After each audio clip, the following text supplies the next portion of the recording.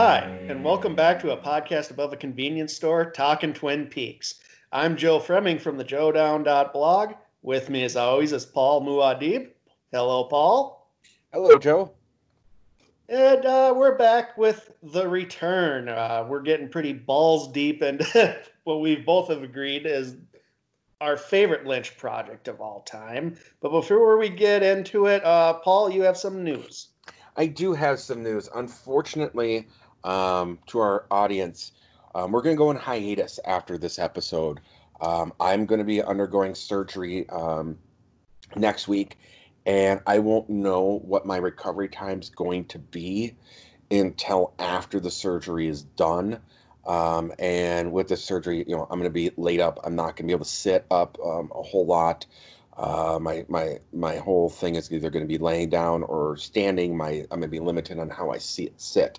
So, as we go on, we could be on hiatus for a week. We could be on hiatus for 3 weeks. We'll probably let you know through the joedown.blog as well as our Facebook page what when we'll be coming back. Well, yeah, and good luck with the surgery, Paul. And to quote the title of this episode, don't die. I don't. If I die from the surgery, I have a shitty life, man.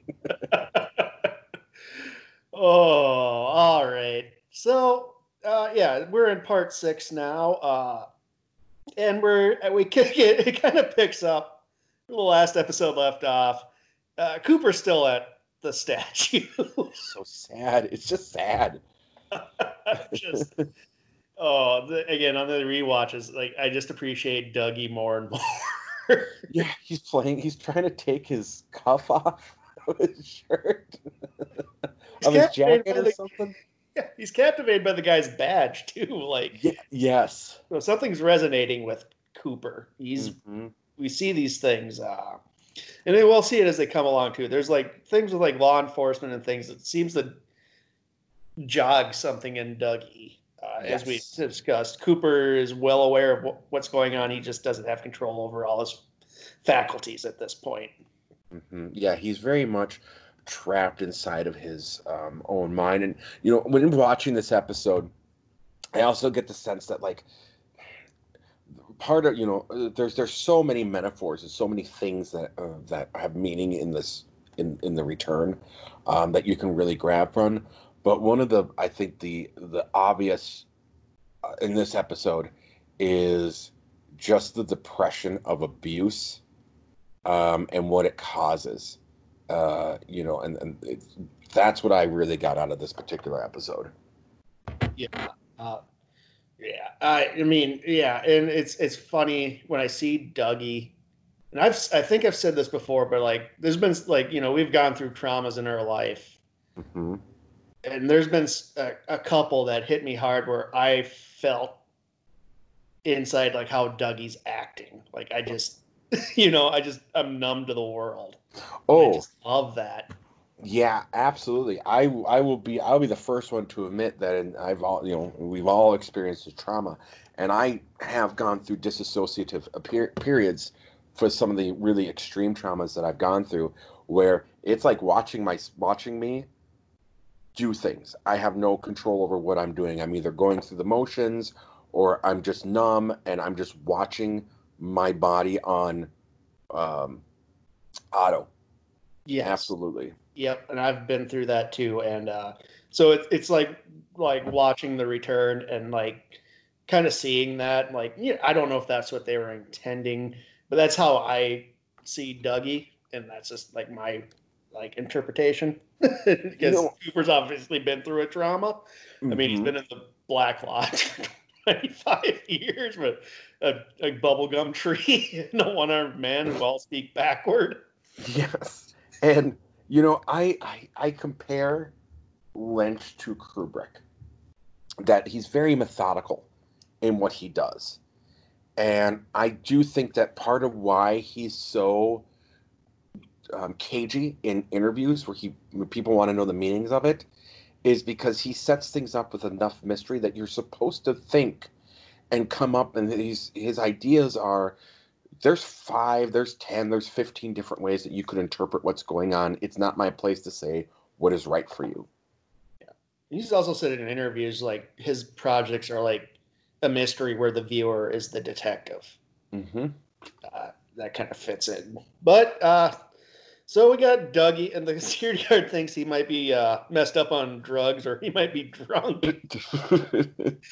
And they bring poor Dougie home, and he doesn't even know his own address. He just knows the color of the door. He knows the color of the door and Lancelot.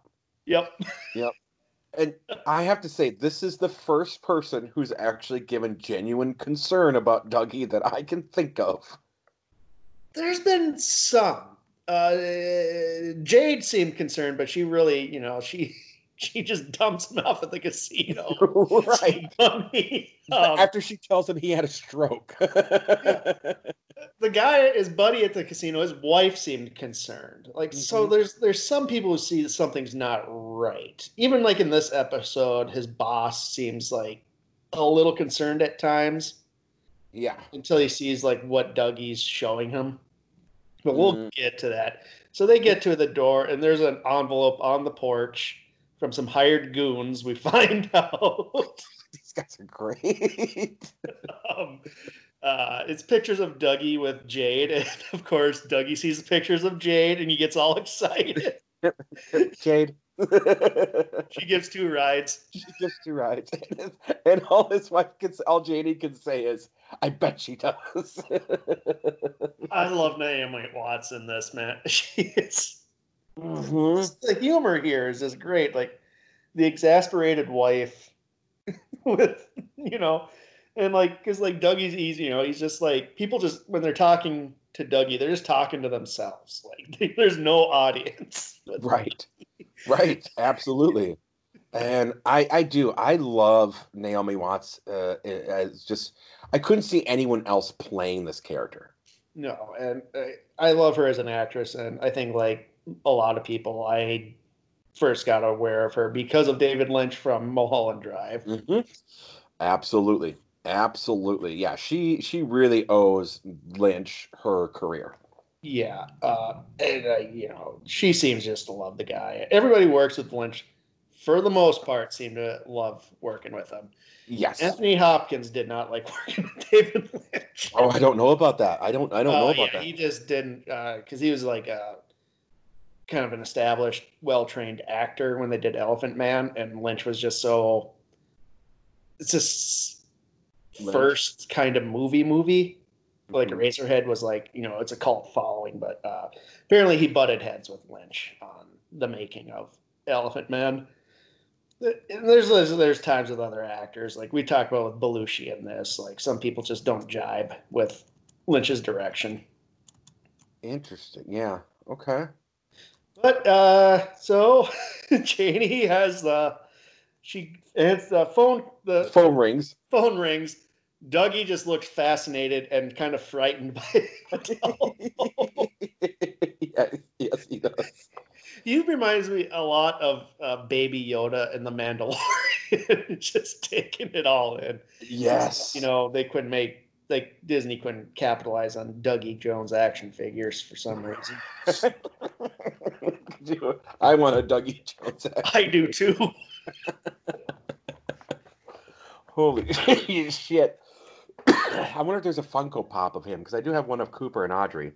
I got all the Twin Peaks ones. They do not, but I got they got Cooper, Audrey, Laura, Log Lady, the Giant, Bob, and Leland. Nice. Yeah, I saw the Laura wrapped in plastic one. Yeah, that one's the most morbid of my Funko Pop collection. That one probably raises the most eyebrows when people see it. Right. So she and she sends him upstairs first to go see Sonny Jim. Before she gets the she's talking to these hired goons on the phone. Oh yes. And my favorite line is like, who can get that kind of money? Getting that kind of money is hard, especially with broken legs, because she's like, what are you gonna do, break his legs? I know. She takes no shit. Again, she's a strong-willed woman. I absolutely love her. Yeah. And this is, and she totally, this is like right after she sees him holding hands and being all cuddle with Jade. God. Oh, yeah. And so, yeah, they agree to meet in the park. She says, I'll take care of it. And she was going to take him to the doctor. And now she can't because she has to deal with these goons. Oh, yeah. No, you're right. This happens after. But, yeah, so Cooper, yeah, so she's dealing with the hired goons. She sends Dougie up to say goodnight to Sonny Jim. And he has no idea where he's going. He doesn't even know how to walk upstairs. He stands there. He doesn't quite understand it. And then he kind of turns and looks, and then he comes back in. I was thinking to myself, from Sonny Jim's position, what do you think of your dad at this point? Again, I think like the Tulpa must have had episodes like this because everybody seems to think this is normal for Dougie. Yeah, because when she's talking to the cop, when the cop drops him off, the security guard, she's like, this is him on a good day. What? He seemed lucid when we saw the original Dougie with Jade. Well, all he said though was his left arm was numb though. So, and then she gets in the shower and then go, "Oh yeah, you had a stroke." Again, I want to see the show. Right, we talked about this. I want to see the Sonny, the Dougie Jones and Janie, like what happened leading up to Cooper jumping in his body. Just give me a 4-episode run. I don't need a full season. Just give me 4 episodes. Yeah, just a slice of life and what that relationship was like. Right? Oh my God! Because again, so Dougie's in Sonny Jim's room, and Sonny Jim thinks he's playing around and he's like horsing around because Dougie discovers the clapper. God, that's turn the lights back on. He is memorized by this clapper, man. And Sonny Jim's like, no, Dad.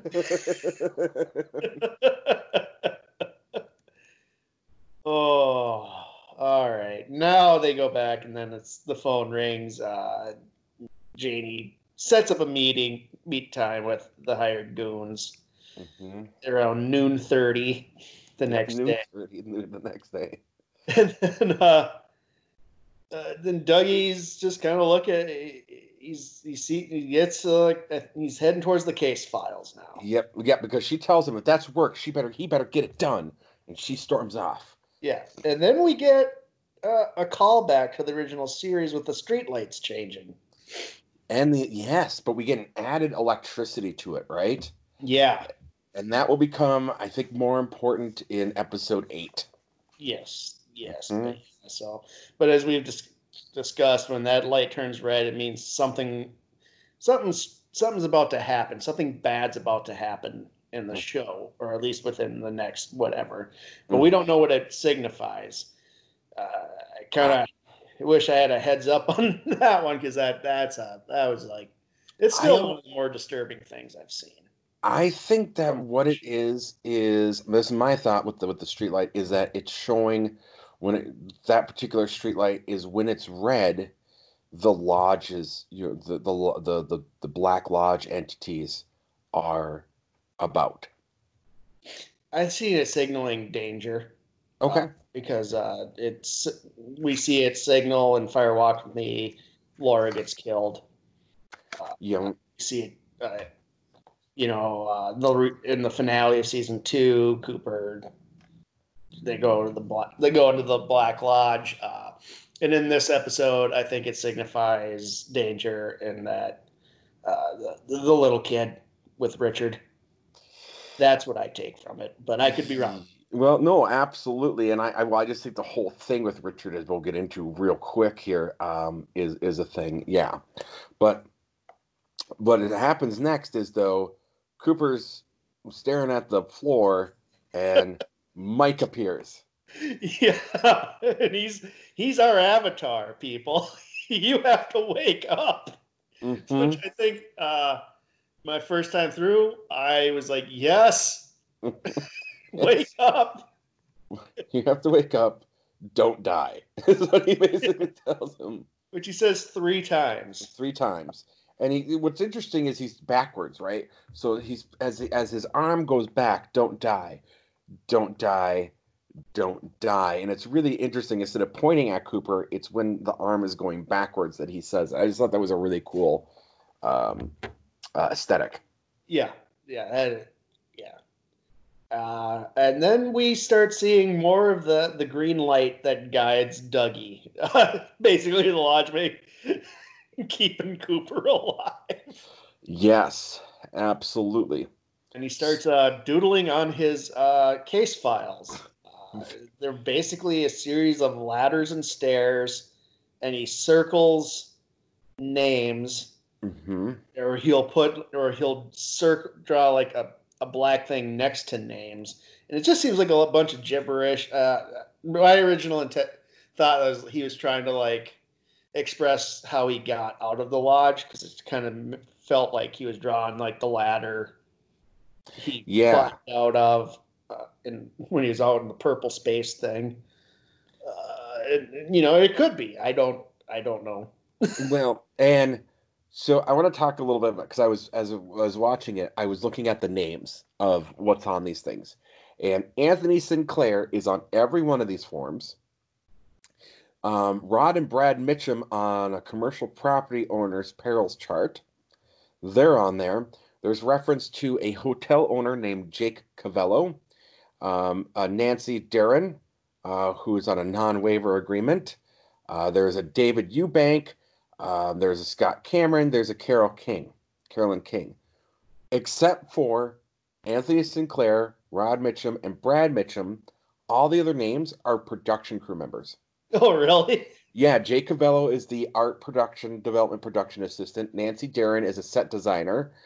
David Eubanks was a camera first assistant. Scott Cameron was the first assistant director. And Carolyn King worked as the art department coordinator. That's awesome. That is really cool. Yeah. I love that shit. I love it when they give, little nods to the people behind the scenes, that sort of stuff. Those little Easter eggs I like. And it's not, Lynch, again, he likes working with you. He lets you know. Mm-hmm. Yes, he does. But, Paul, we need to get to Albert. Oh my God. I fucking love Albert, dude. Albert goes to Max Von's bar, which I think was a reference to, what's his name? Max Von, what's his last name? Max von Sydow. Yeah, I think that is too. Again, Lynch likes you. He'll throw a little nod your way. Albert, it's a rainy night. Last time we saw them, he said he knows where she drinks. And he's on the phone with Cole, who's enjoying a nice Bordeaux. with a obviously attractive woman. Albert's pissed. Albert's so pissed. And again, this one of my favorite quotes in all of Twin Peaks. He's in the rain. He's walking. He steps into like a puddle. He just says, "Fuck Gene Kelly, you motherfucker." Fuck Gene Kelly, you motherfucker. And the way his voice comes out sounds like a 20-year younger Miguel Ferrier, doesn't it? Yeah, I mean, when they were making this, he was, I think he was sick. He was diagnosed with his cancer when they were filming this. So it was nice to see him like be able to give it all. And he does. Fuck Gene Kelly, you motherfucker. And so we get in the bar, and after years and years and years of mystery behind who Cooper's been sending his inane ramblings to, we meet Diane. You meet Diane. And who else can play Diane but Laura fucking Dern? Oh my God, yeah. When she turned around, actually, when I saw the back of her head, I'm like, is that Laura? That's got to be Laura Dern. That looks like a Laura Dern head. And she turned around, I was like, Laura Dern.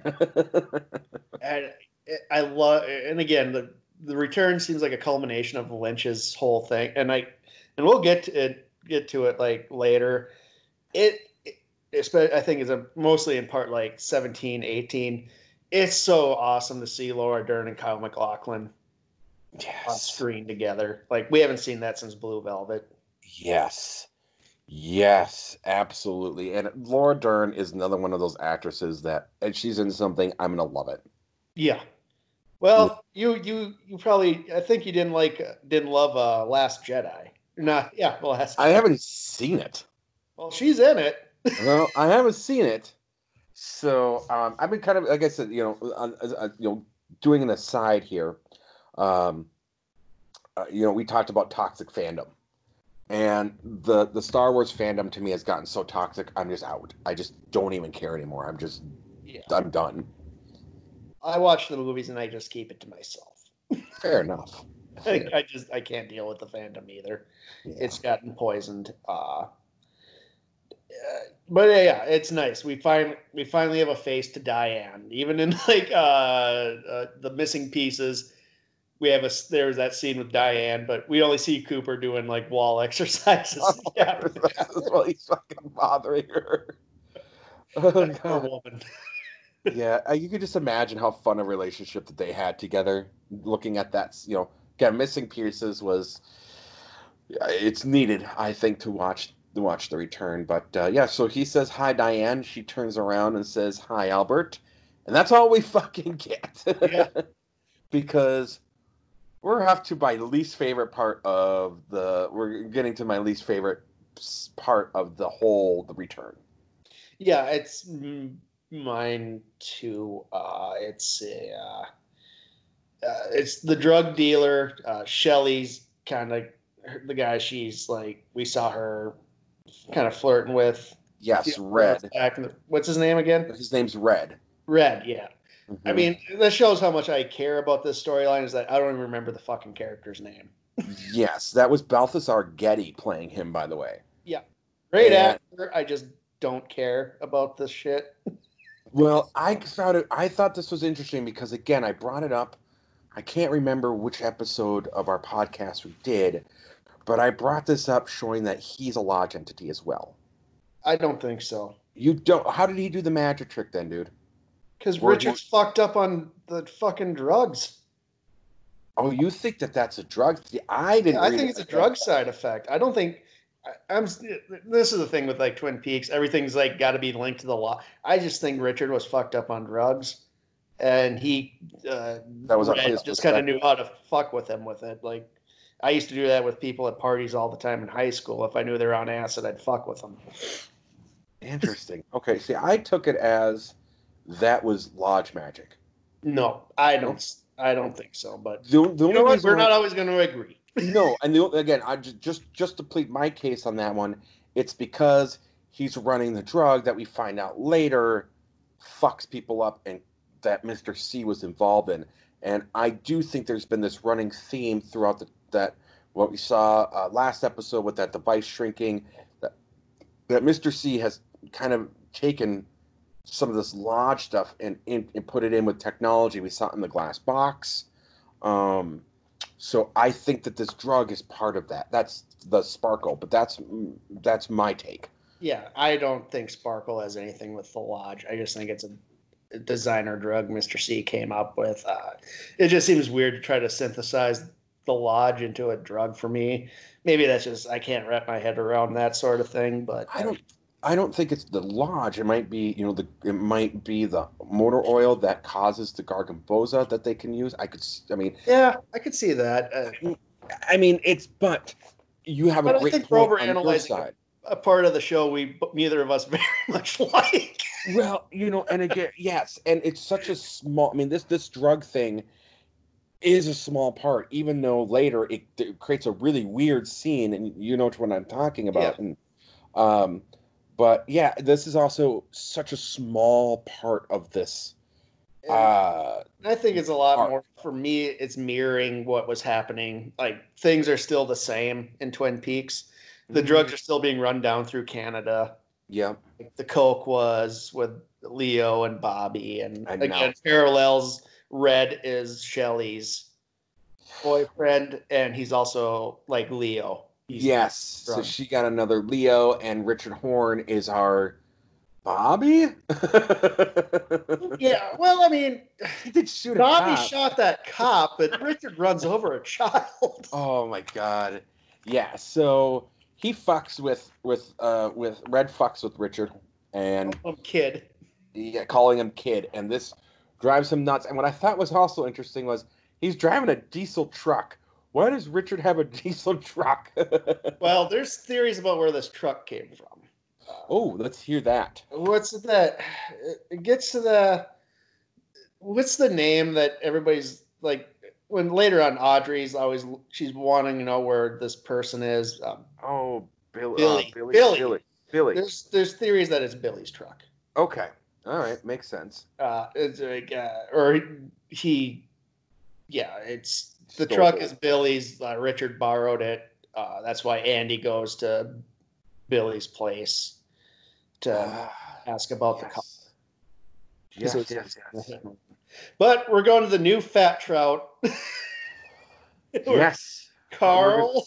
Carl Rod is hanging out with Mickey and Bill.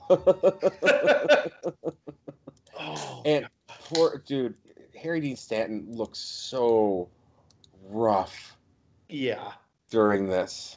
He's in his 90s. Yeah. Filming this, like, not many people look great in their 90s. No, he didn't. I don't think he was quite that old. Because I thought he was born in 1940. What's that? Let me see. Harry Dean. He was born in 1926. You're right. He was born in 1926. Holy shit. Yeah, he got into acting later in life. Yes. Yeah. Okay, so all right. Yeah, there wasn't much makeup work to be done. Although I think they did do makeup, and he probably looks better than what he did off. But Carl's hanging out with Bill and Mickey in the new Fat Trout trailer park. He gets his ride to town every day because at his age, he doesn't have a whole lot to look forward to. He says. And Mickey says he's still got a lot of mileage on him. Yeah. Sadly, that would be wrong. Oh God! And the actor who played Mickey, he got in legal problems. Did he? Yeah, shortly after the actor. Jeremy Linden? Jeremy Linden. Yes. He was arrested for assaulting his girlfriend with a baseball bat. Yeah. And was charged with second-degree murder, second-degree assault, and unlawful imprisonment. Yeah, he was in a Twin Peaks group on Facebook, and we found out about that in our group because he was like a regular contributor, and then people found out about that, and it was like, oh, yeah. Oh, that's shitty. Yeah, and then maybe it was from the not smoking. God damn it, Joe. Yeah. Yeah. Carl's visibly upset that Mickey quit smoking a year ago. Yeah. He's upset. He's upset that he can't, and Carl doesn't care. He's just gonna smoke right in his face. Yeah. What does he say? I've been smoking every day for 75 years. I've been smoking every day for 75 years. Yep. Oh. And so then it cuts to the double R. The double R. And we see Heidi, who all she can do is laugh. Yep. And she's talking nice to see Heidi back. Nice to see Heidi back. And it's the same actress, by the way, people. It's the same actress. And she's talking to jumpstart her man that morning, you think? Jumpstart the old man? Probably. Oh. And she's talking to Miriam, I believe is her name. Yep, Miriam. Mm-hmm. She comes into play she's part of she'll come in more, but right at this part, we only know she's the best pie customer. And she can't afford to be buying the pies. And but she's addicted to the pies, so Shelley says very nicely that next time they're going to treat her on the pie will be on the store. Yeah. And we cut back to Horn, who's driving and freaking out. Yeah, because he's all fucked up on that sparkle shit. Yep. And there's a car stopped, and he decides to go around, and the mom and this little boy are playing the weirdest game. And by the way, Game? I catch, I don't know. It's like I thought it was a Sonny Jim game, honestly, when I first saw it the first time. I'm like, is that Sonny Jim being weird? As a parent, I have a brood. This, not the fact that the kid got ran. I mean, yes, the kid gets run over, and it's awful. And again, it's my least favorite part of the show because I just got lulled into a false sense of security last episode where they don't kill the kid, and then he kills the kid in this episode. Bait and switch, motherfucker. Yes, the old David Lynch bait and switch. It is the whole David Lynch bait and switch. Oh, you think you're safe? Fuck you, I'm killing the kid. But the fact that all my kids, I would never let them run in front of me in a crosswalk. Ever. I don't care where it is. I mean, I live in a town of 5,000 people. I probably live in a town that has less people in it than Twin Peaks at this point. And they have to stay beside me or behind me. I go first. And this mom's just like, okay. The truck raves her through, and she's like, okay, run, little Timmy, run. And little Timmy gets just taken out. And Lynch stays on this a bit long. Yeah. Very uncomfortable scene. Yeah, that's what Lynch is good. He's good at making us feel uncomfortable in a scene that's already uncomfortable because it's not often you see a child gets killed pretty graphically in a TV show or a movie. I can't really think of a lot of them where I can't even think of one at the moment. I could think of a movie. I can think of the Pet Sematary. But this is, it's.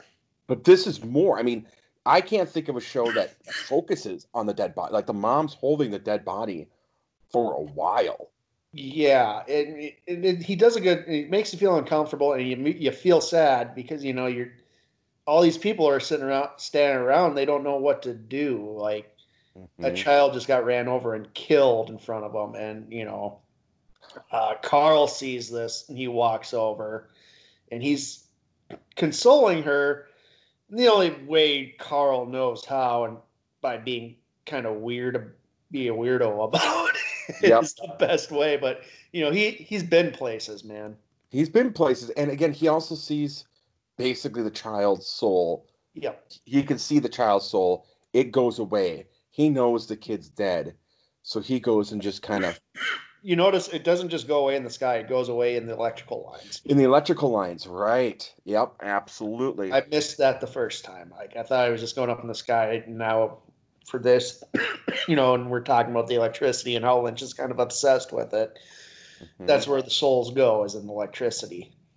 Yes, and there is something though that I also had to laugh at during this scene, and I felt bad laughing because it is such a serious scene.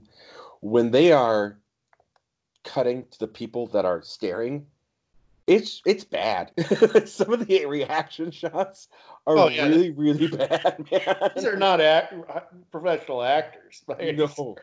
No, obviously not, because these are like I paid them $25 to be a stand-in, because some of these I was just like, really, like that's how you're gonna look? Yeah. But then there's a mystery thing too. So the child's soul goes away. Then we see the number 6 electrical pole that we last saw in Fire Walk with Me. Yes. Same numbers. We talked about it, I think, in like part 2 or 3. Numerology and all that. This electric pole is haunting Carl Rod's life. It is haunting. Because it was a fat trout in Deer Meadow. And now it's back in Twin Peaks. Yes, and I do think no. There's 2 schools of thought on this that I had before we came into it. One, that is a link to the White to a White Lodge, but I don't think so. The other thing I think is going back to my theory about the drug, and that Horn killed this kid, and he's infected with the Black Lodge, and so this soul was sent to the Black Lodge. Yeah, those are my 2 schools of thoughts. Spoiler alert: Richard Horn's dad is from the Black Lodge, so I'm just gonna Yep. not agree with the drug thing. I think it's probably more of his lineage than Sparkle. Yes, that is a spoiler, but absolutely. I mean, if you're this far into the show, into the podcast, you've probably seen this already. Yeah, I'd hope so. I hope we just so hold too. up on spoilers just because we don't want to talk about them. Yeah, or if you're watching along like I do with the Office podcast, I mean, sorry, but that will come up. But that was pretty much honestly, there was already people knew by this point that that's what was going on with Richard Horn as well. Yeah.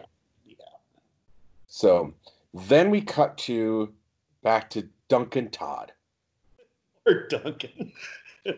Oh man, and he gets a weird virus red screen on his that just shows up on his computer, and which again leads me to that technology being merged with the lodge stuff, and he closes it out. It definitely looks like the red from the curtains. Yeah. And he closes it out and he goes and gets a file and it's got a black circle on it. Yep. That can't be good. He doesn't look happy when he has to do this. No, he is not happy at all when he has to do this. Immediately cutting to Dougie's car. Yep, over in Rancho Rosa. And there's a guy. We see 119 woman again, and they're on her roof. Yeah. Well, yeah. I mean, the car exploded. Parts of it are going to fly somewhere. Yep. So they're looking for Dougie's license plate so they can recognize what the car is and get registration on it, and it's on her roof. So here's this cop yelling his license plate across the fucking yard. Did you get all that? Yep. Oh, God. Yeah, so Jane is going to find out what happened to Dougie's car at some point. Because she keeps asking him, and he's not answering. Nobody's home. Nobody's home. But now we got to go to the Premier Hotel, where we meet one of my favorite new characters, Ike. Yes. Ike the Spike Sadler. Oh, he's throwing dice in his room and drinking, and I have no idea what he's doing here. Now, whenever I see someone rolling dice, I had some friends of mine many years ago. I never got into it, but they were on meth, and every time I'd go and see them, they'd be sitting at a table rolling dice, all methed out. And that was one of the reasons why I never touched it. I was like, that doesn't look like a good time to me. No, that does not sound like a good time. I mean, Ike, I don't think he's on meth. I think he's writing down like the results. So yeah, I think I don't know, like OCD or on the spectrum, or he's trying to figure out how to, predict numbers or something. Or predictability. Since it is Vegas, it wouldn't surprise me if that's something he thinks he can crack. It's not, but all the power to him. And then the envelope we saw earlier slides under his door. Mm-hmm. And there's two pictures. The woman who we last saw, she wasn't too happy about Dougie vanishing. Nope, and setting the message Argent. Yep. And the other target is Dougie Jones himself. So, yes, and he stabs them, plays with them, and stabs it with his ice pick. Yep. He loves the ice pick. I love his ice pick. Yeah, this is one of my favorite new characters, and I have some horrible things to say that's going to be really offensive later. So I apologize now when we get to that part. If you're offended, send me an email. So we got to Cooper, who can't get out of the elevator. It seems like he's playing though, like the look on his face is almost like a little mischievous, like he's a kid fucking with people. Yeah, absolutely. Because he's just staring. I got more that he was having enjoyment of the elevator opening and closing. That's more the vibe I got. Like my 2-year-old, when she stares at the elevator and it just opens and closes. She loves that door opening and closing. Yeah, he's just, he's a child. He's a blank slate at this point. Mm-hmm. Mullins wants him in his office, but he won't respond to Jones. Nope. Nope. He responds to Dougie, and he doesn't want to go. They can't, so he goes over there, and the door gets closed. And they are going over, and he's just like, "What is this childish scribblings you got here?" And it starts to make sense to him. Yeah, he started to see, because what I think Cooper's trying to draw is he's trying to explain his escape from the lodge. But what the lodge is telling him where to draw these things is connecting the dots for Mullins, that these names are coming up in each case. Spoiler, who cares if it's a spoiler? We kind of get the gist of what's going on. Is there's fraud going on, and it's Tom Sizemore. Yes. And what I took the ladders and stairs to mean was that look at what this insurance is for. Probably somebody falling, someone getting hurt, whatever it may be, or fire escapes, and going, and so it makes sense with him, and he's, what I thought was really cool and was kind of a throwback to Cooper was he's like, this doesn't make sense, and he says, make sense of it, and he said it very methodically, right? Like the way he held make. Yeah. It was almost authoritative. Like, look at it, get it right.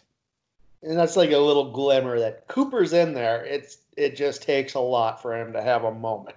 Mm-hmm. Meanwhile, Janie is at the park with her red purse. Oh my God. Her tirade is amazing in this scene.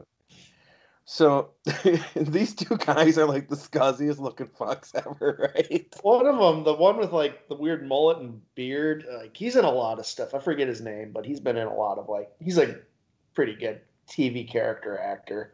Mm-hmm. Well, there was Ronnie Jean Blevins played Tommy, and Jimmy was played by, who the fuck was Jimmy played by? Jeremy Davies. And I think Jeremy Davies, he was in like Lost, and he was in Justified. He does a good job as they're both enjoyable. But they're like, Dougie threw down 20 grand on a bet and lost, and now they want $52K, and then Janie goes and talks about like that interest rate, like yeah. She goes off, my bank that doesn't even give me 1% would love it, 25%, which I'm going to give you. And how dare you, because I didn't know he was spending this money. And she just goes off on these two guys. They don't know how to handle it. No. And the funny thing is that they just got $420,000. She's still going to barter with the loan sharks, is what we find out these guys are. Dougie made a bad football bet, and so he owes $25,000. But now it's $52,000 because of how long it's been for him to repay them, and they take the $25,000 for her. Yeah. And what does he say? Tough dame. Yeah, tough dame. It's a shrewd move on Janie, but I think it one, she made him go to a public park to do this, and two, by not giving them the $50K. Because otherwise, if she did that, there's chances they'll try to extort her more. Yes. But giving them half, give them like the $25K, is just pretty much just shut up, here's the money, and go away. Yeah, and they take it. And again, this just goes to show how, like, it gives a more insight into Janie as a character. Like, I kind of always wonder, like, how was she put up with Dougie? That's why we need that show, man. We need the 4-episode Dougie and Janie E. We do. However, I kind of get the feeling that there is a domineering, submissive relationship going on there. Yeah. I think that's part of it. I think she enjoys the power that she has over Dougie in a way. Yeah. And lets him kind of get away with these things because it gives her more power over him. Yeah. That's my take. That's probably why it goes to Jade for 2 rides. Jake, give 2 rides. Oh, now let's head over and see what Ike the Spike is up to, because he's having a blast. Oh my God, the song that's playing, and he just comes in and you just hear a scream, and he comes through and he's got blood all over his hand, and he takes that woman out. I think her name was Lorraine, and she's credited as Lorraine. Yeah. And this is the part where I was going to say it's offensive, folks. Why didn't someone just punt him? I'm sorry. I was gonna say, because he seems like a little person.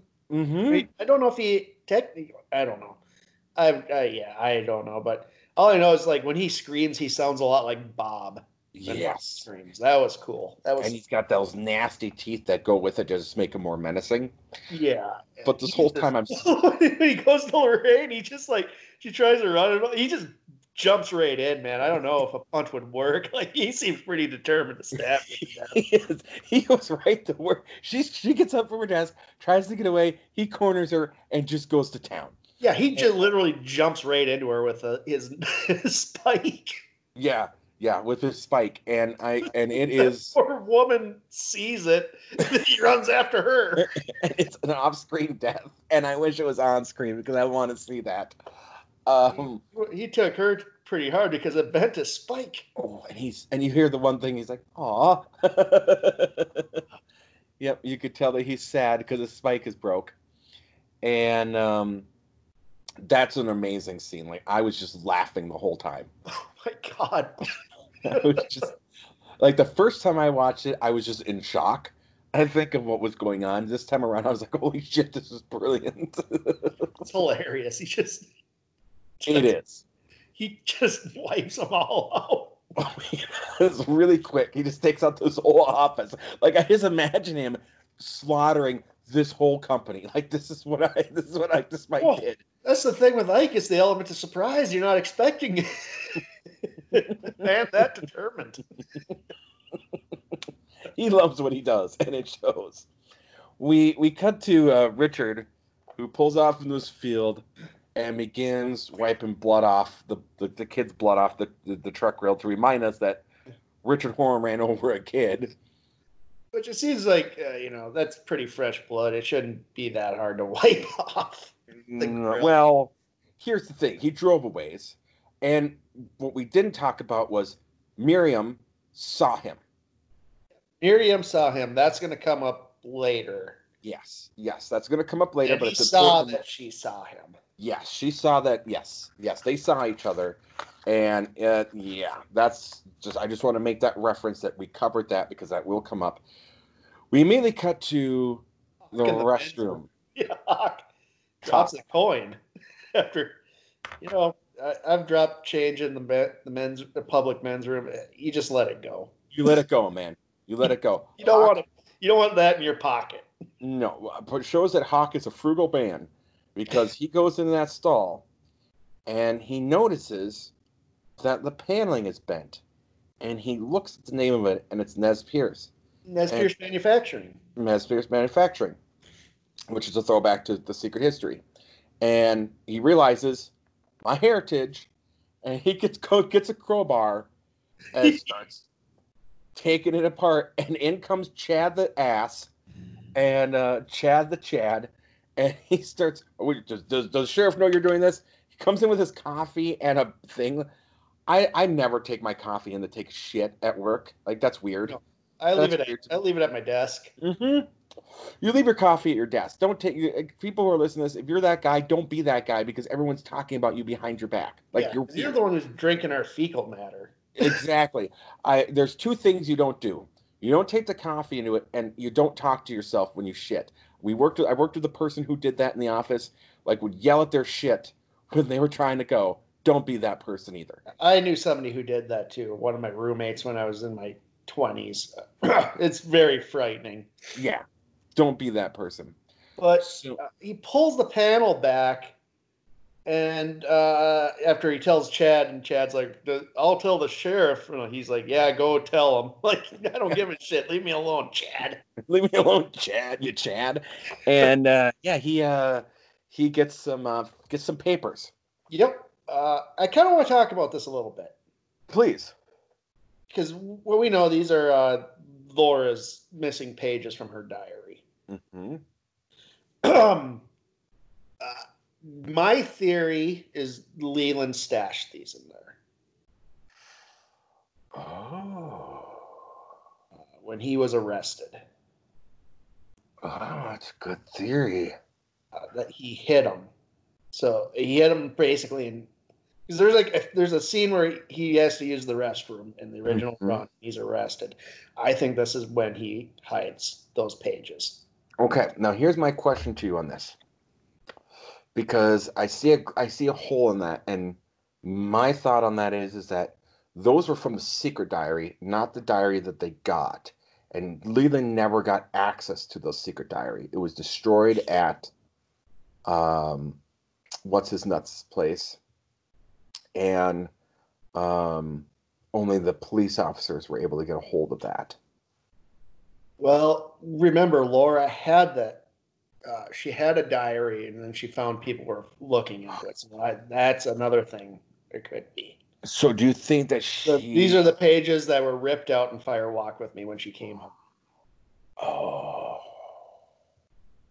Oh yeah, because time doesn't, because our whole thing about time being irrelevant. It's not linear with this. It's not linear in there, and Bob would have seen that and taken it, and those might have been the torn out pages before she gave it to. Yeah. But did she have the dream before then? I don't think she had the dream before then. She might have. I don't know.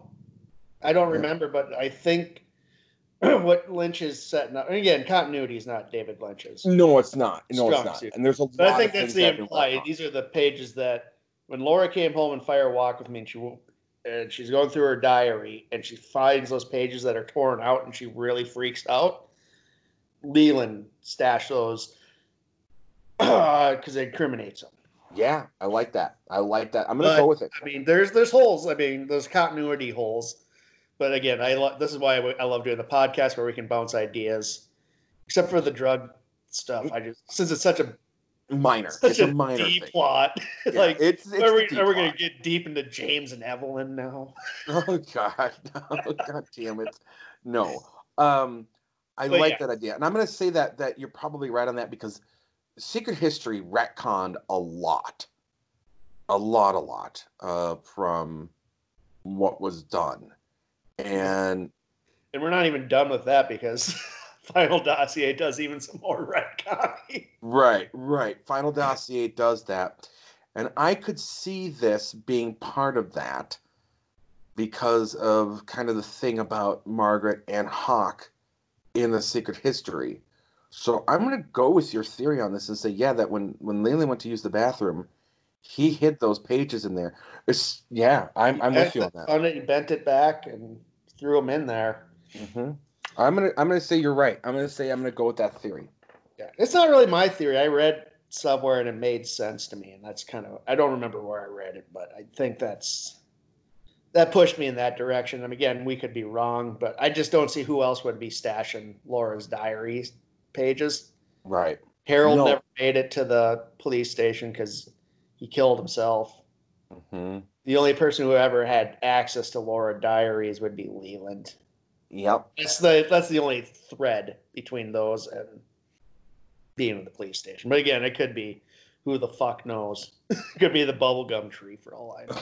It could, the lodge could have hid the papers, but no, I don't think so. I think that's really good, because also that would have, especially those pages, would have given away a lot of what was to come. Yeah. And so I'm with you on that. I'll say yes. I think you're right. I think Leland did stash them. I'll agree with you on that. Cool. And then, now we go. Doris is mad at Frank because the leaky pipe's still not fixed. Oh. And she goes off in front of everybody. Yeah, Frank has quite the home life, I think. Yeah, well, we find out more insight into their home life, because Chad says something. I can't remember what it was. I fucking wiped it from my brain. Oh, he was just like, he says something, and then Maggie informs us that their son committed suicide. And I have something about Maggie. Okay. All right. She's played by Jodie Teelan. That Mhm. is my brother's cousin. What? Yes. That's My brother, awesome. me and my brother have different dads. Hmm. Uh, his side of the family, the Teelan side, she went to Hollywood and got an acting career. And so when I saw the end credits, I was like, Teelan. I knew there was an actress that my brother was related to with last name, same last name. I went on IMDb, and he was staying with me at the time when I saw it, and I asked him, like, is Jodie Teelan your cousin, the one that went into acting? He's like, yeah. So yeah, that's. Yep. I've never met her, but Her IMDb, she was born June 12th, 1962 in St. Cloud, Minnesota. yep. She has been in Four Friends. She was in that the year I was born in 1981. That gives you, I've given away my age here, folks. Twilight Time, The Black Stallion Returns, Doctor Story, American Playhouse, Duet, Starting Now, Follow Your Heart, Random Acts of Variety, Short Attention Span Theater, Grace Under Fire, One Night Stand Playback. She was in The Wedding Singer. Yep. She was in Closer, Dawson's Creek, Touched by an Angel, Joan of Arcadia, You're Still Young, Death Do Us Part, Cryptic, Leggies, and the last thing she was in was Twin Peaks. Yeah, she made a living for herself as bad actress. It's pretty cool. Yeah, she was yeah, absolutely. So I figured I'd spring that on you. That's awesome. That's absolutely awesome. I'll give you one.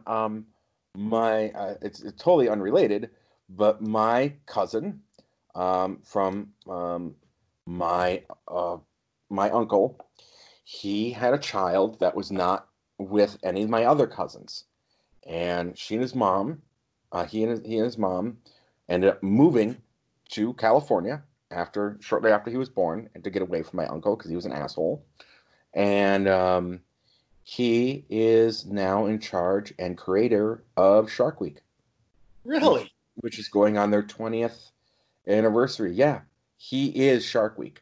That's crazy. His name is Jeff, and he is the guy that makes that going. Yeah, absolutely. And I've never met him. Only talked to him briefly, like once or twice on Facebook. Oh wow. Mhm. Craziness. Right? Weird, right? But so getting back, we find out that Frank and Doris, their son, was a soldier who Hmm. committed suicide, which Chad mocks like a Oh my God. what a fucking horrible.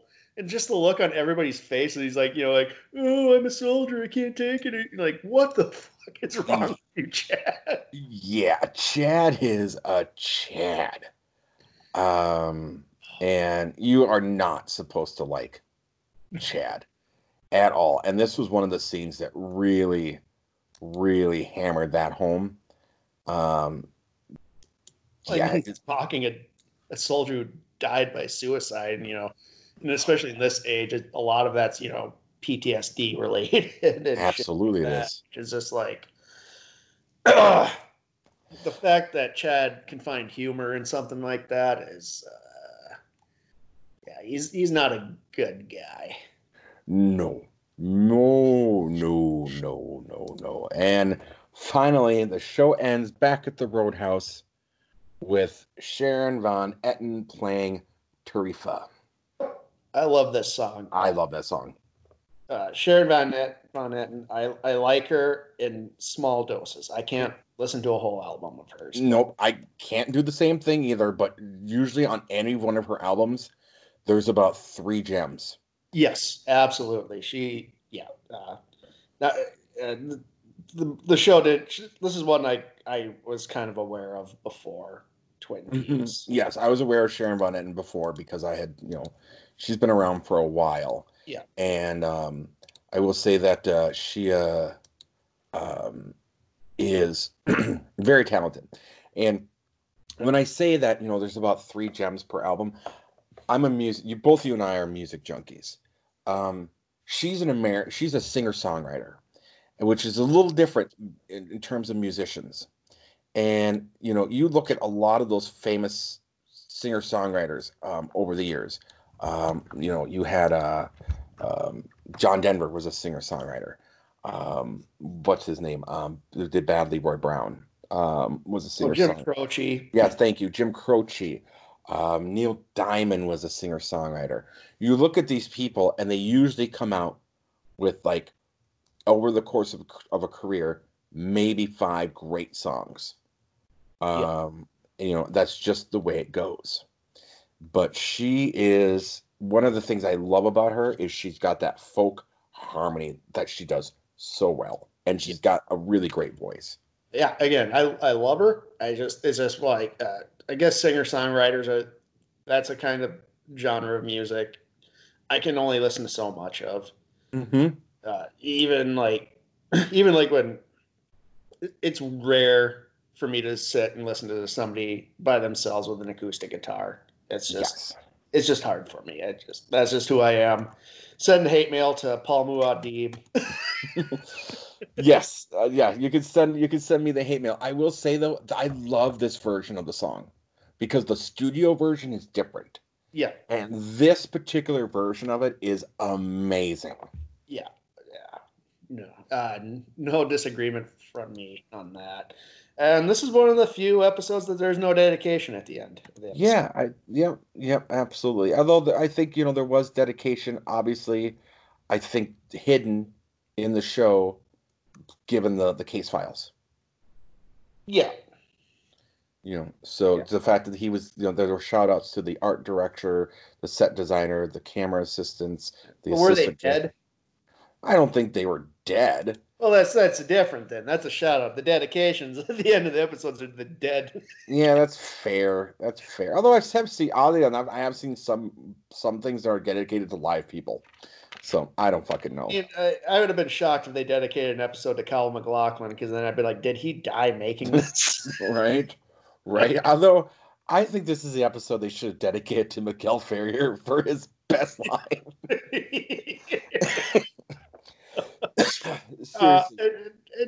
So before we started the podcast, me and Paul were kind of talking. This is one of the weaker episodes for us. Mm-hmm.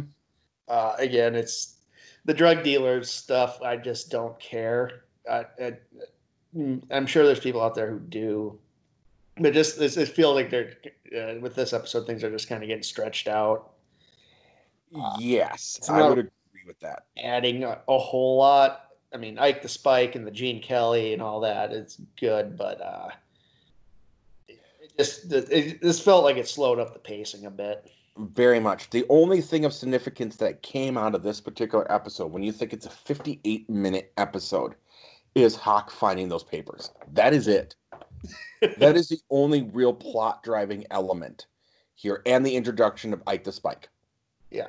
I mean, there's like, the case files with Bush and all that's just kind of moving things along, though. That wasn't. Mm-hmm.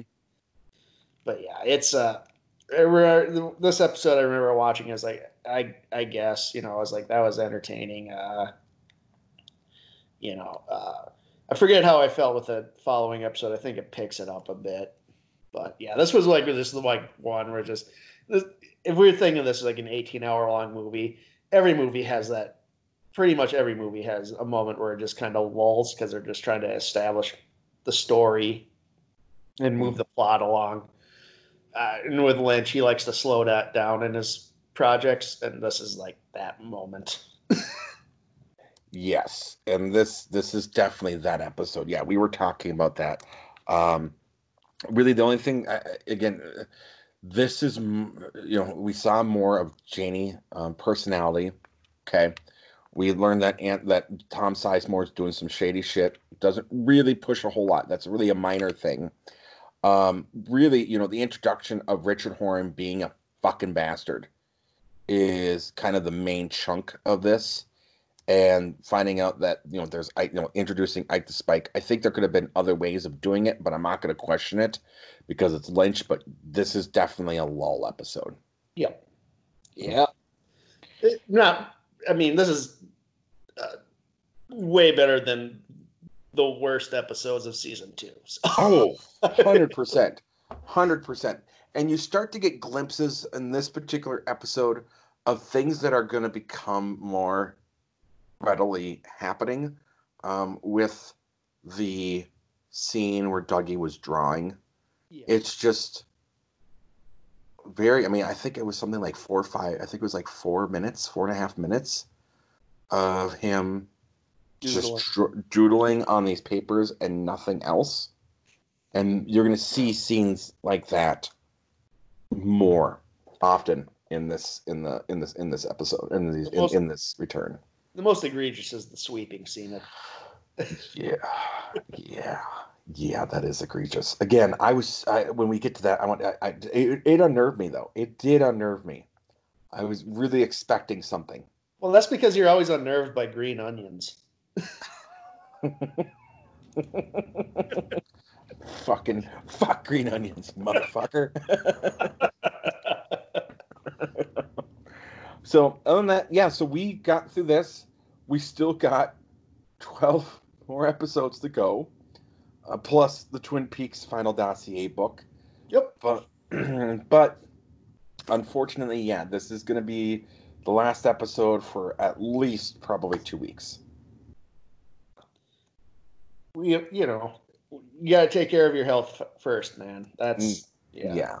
We can hold off on talking Twin Peaks for a bit.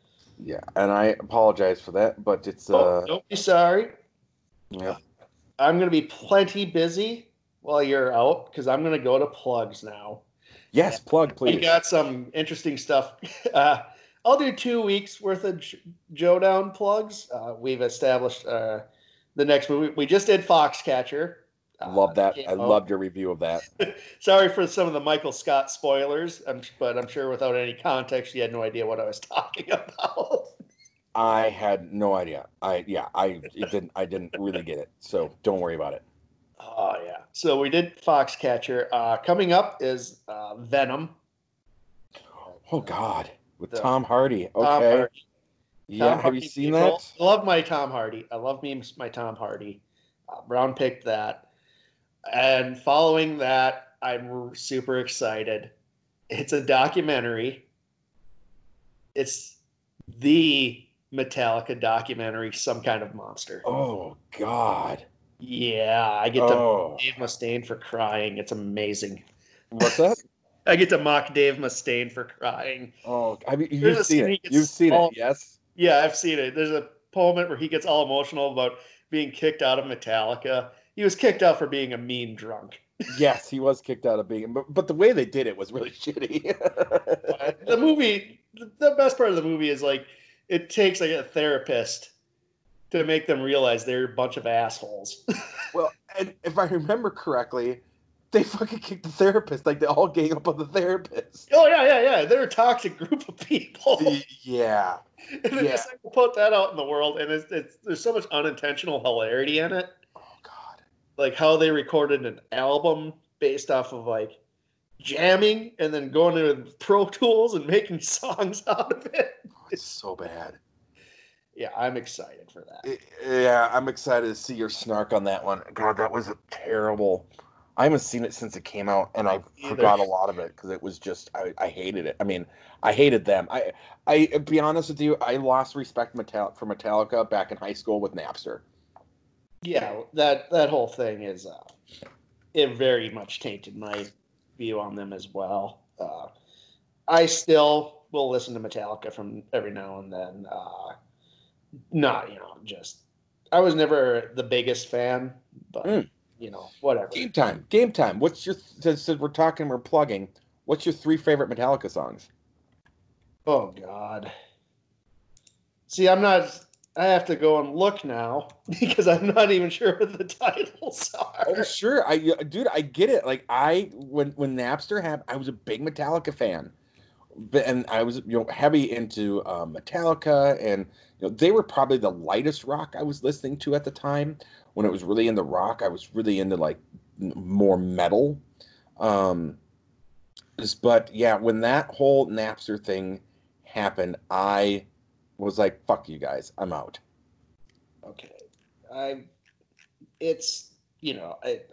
not doing a lot of deep tracks here. Sure, of course. 3 would be Master of Puppets, Unforgiven, and and Orion, and I know two of those are from the same album. But Master Yeah. of Puppets to me is a great. It's just a great, solid hard rock metal album. Now, what's interesting to me is what I consider my favorite album of theirs was And Justice for All. Have you heard? It's on YouTube and it's phenomenal. It's called Injustice for Jason. Yes, I've listened to And Justice for Jason, and it should have been the way it was done. Yeah, they did a remaster like 2 years ago of it, and they still just a giant fuck you to like the most positive and uplifting guy that they have pretty much ever had in their band. Just cut out his bass lines. They Yeah. kept it cut out, and so I'm glad somebody at least went and put it or mixed them back in. Yep. Yeah. Yep. And just real quick for those guys that don't know, Newstead and Ulrich said, during the editing, take that bass down, do it another 3 decibels. And you can't hear the bass, and it really does fuck with some of the songs.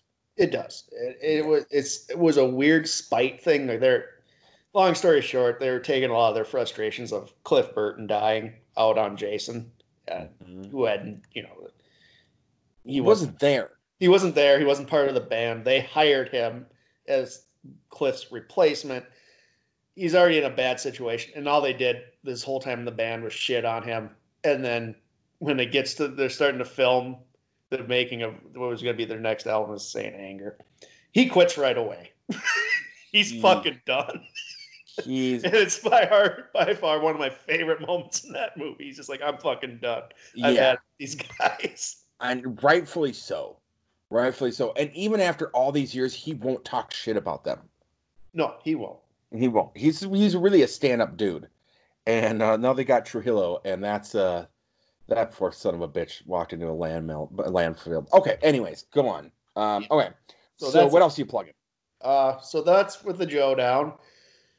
We'll have some episodes. We just because of what's been going on, we have a few in the can for Bears, Beats, and Bobbleheads.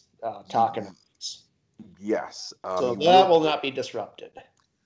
No, we made, because of Scott made the decision for that one that that is our shorter podcast, so it made sense for us to watch a couple episodes and have that go on, which makes sense because The Office is a quick watch and that's a quick podcast. Yeah, and it's pretty much in its infancy. We've done how many of these, and you guys with cast with this I'm more comfortable. I think we were all more comfortable just kicking that out instead of putting it on hiatus, which would probably just kill the podcast. Agreed. And then what else you got? What else you plugging? That's it for me. You guys will have a cast. We will have a cast. We will be recording prior to me having the surgery, so we will have a cast. You may have to do the next cast, however. I can do that. Yep. Speed 2 cruise control. Yeah. God, do it to him. Do it to him. You can't cast Keanu, Scott. Oh my God. Yeah, I love it. Yeah, so the Will cast, I will tell you what the dream project for that one is going to be and I told Joe this prior to the podcast, and it spiked his interest because he had no idea, the 1899 Cleveland Spiders baseball team. That will be the dream project. We got the other food podcast is on hiatus now because of the surgery. We are now the Cast That Movie, and this podcast is now on, I've said it before, is now playable on Google Podcasts as well. So we're on Spotify, iTunes, SoundCloud, and Google Podcasts. And with that, Paul, fuck Gene Kelly, that motherfucker.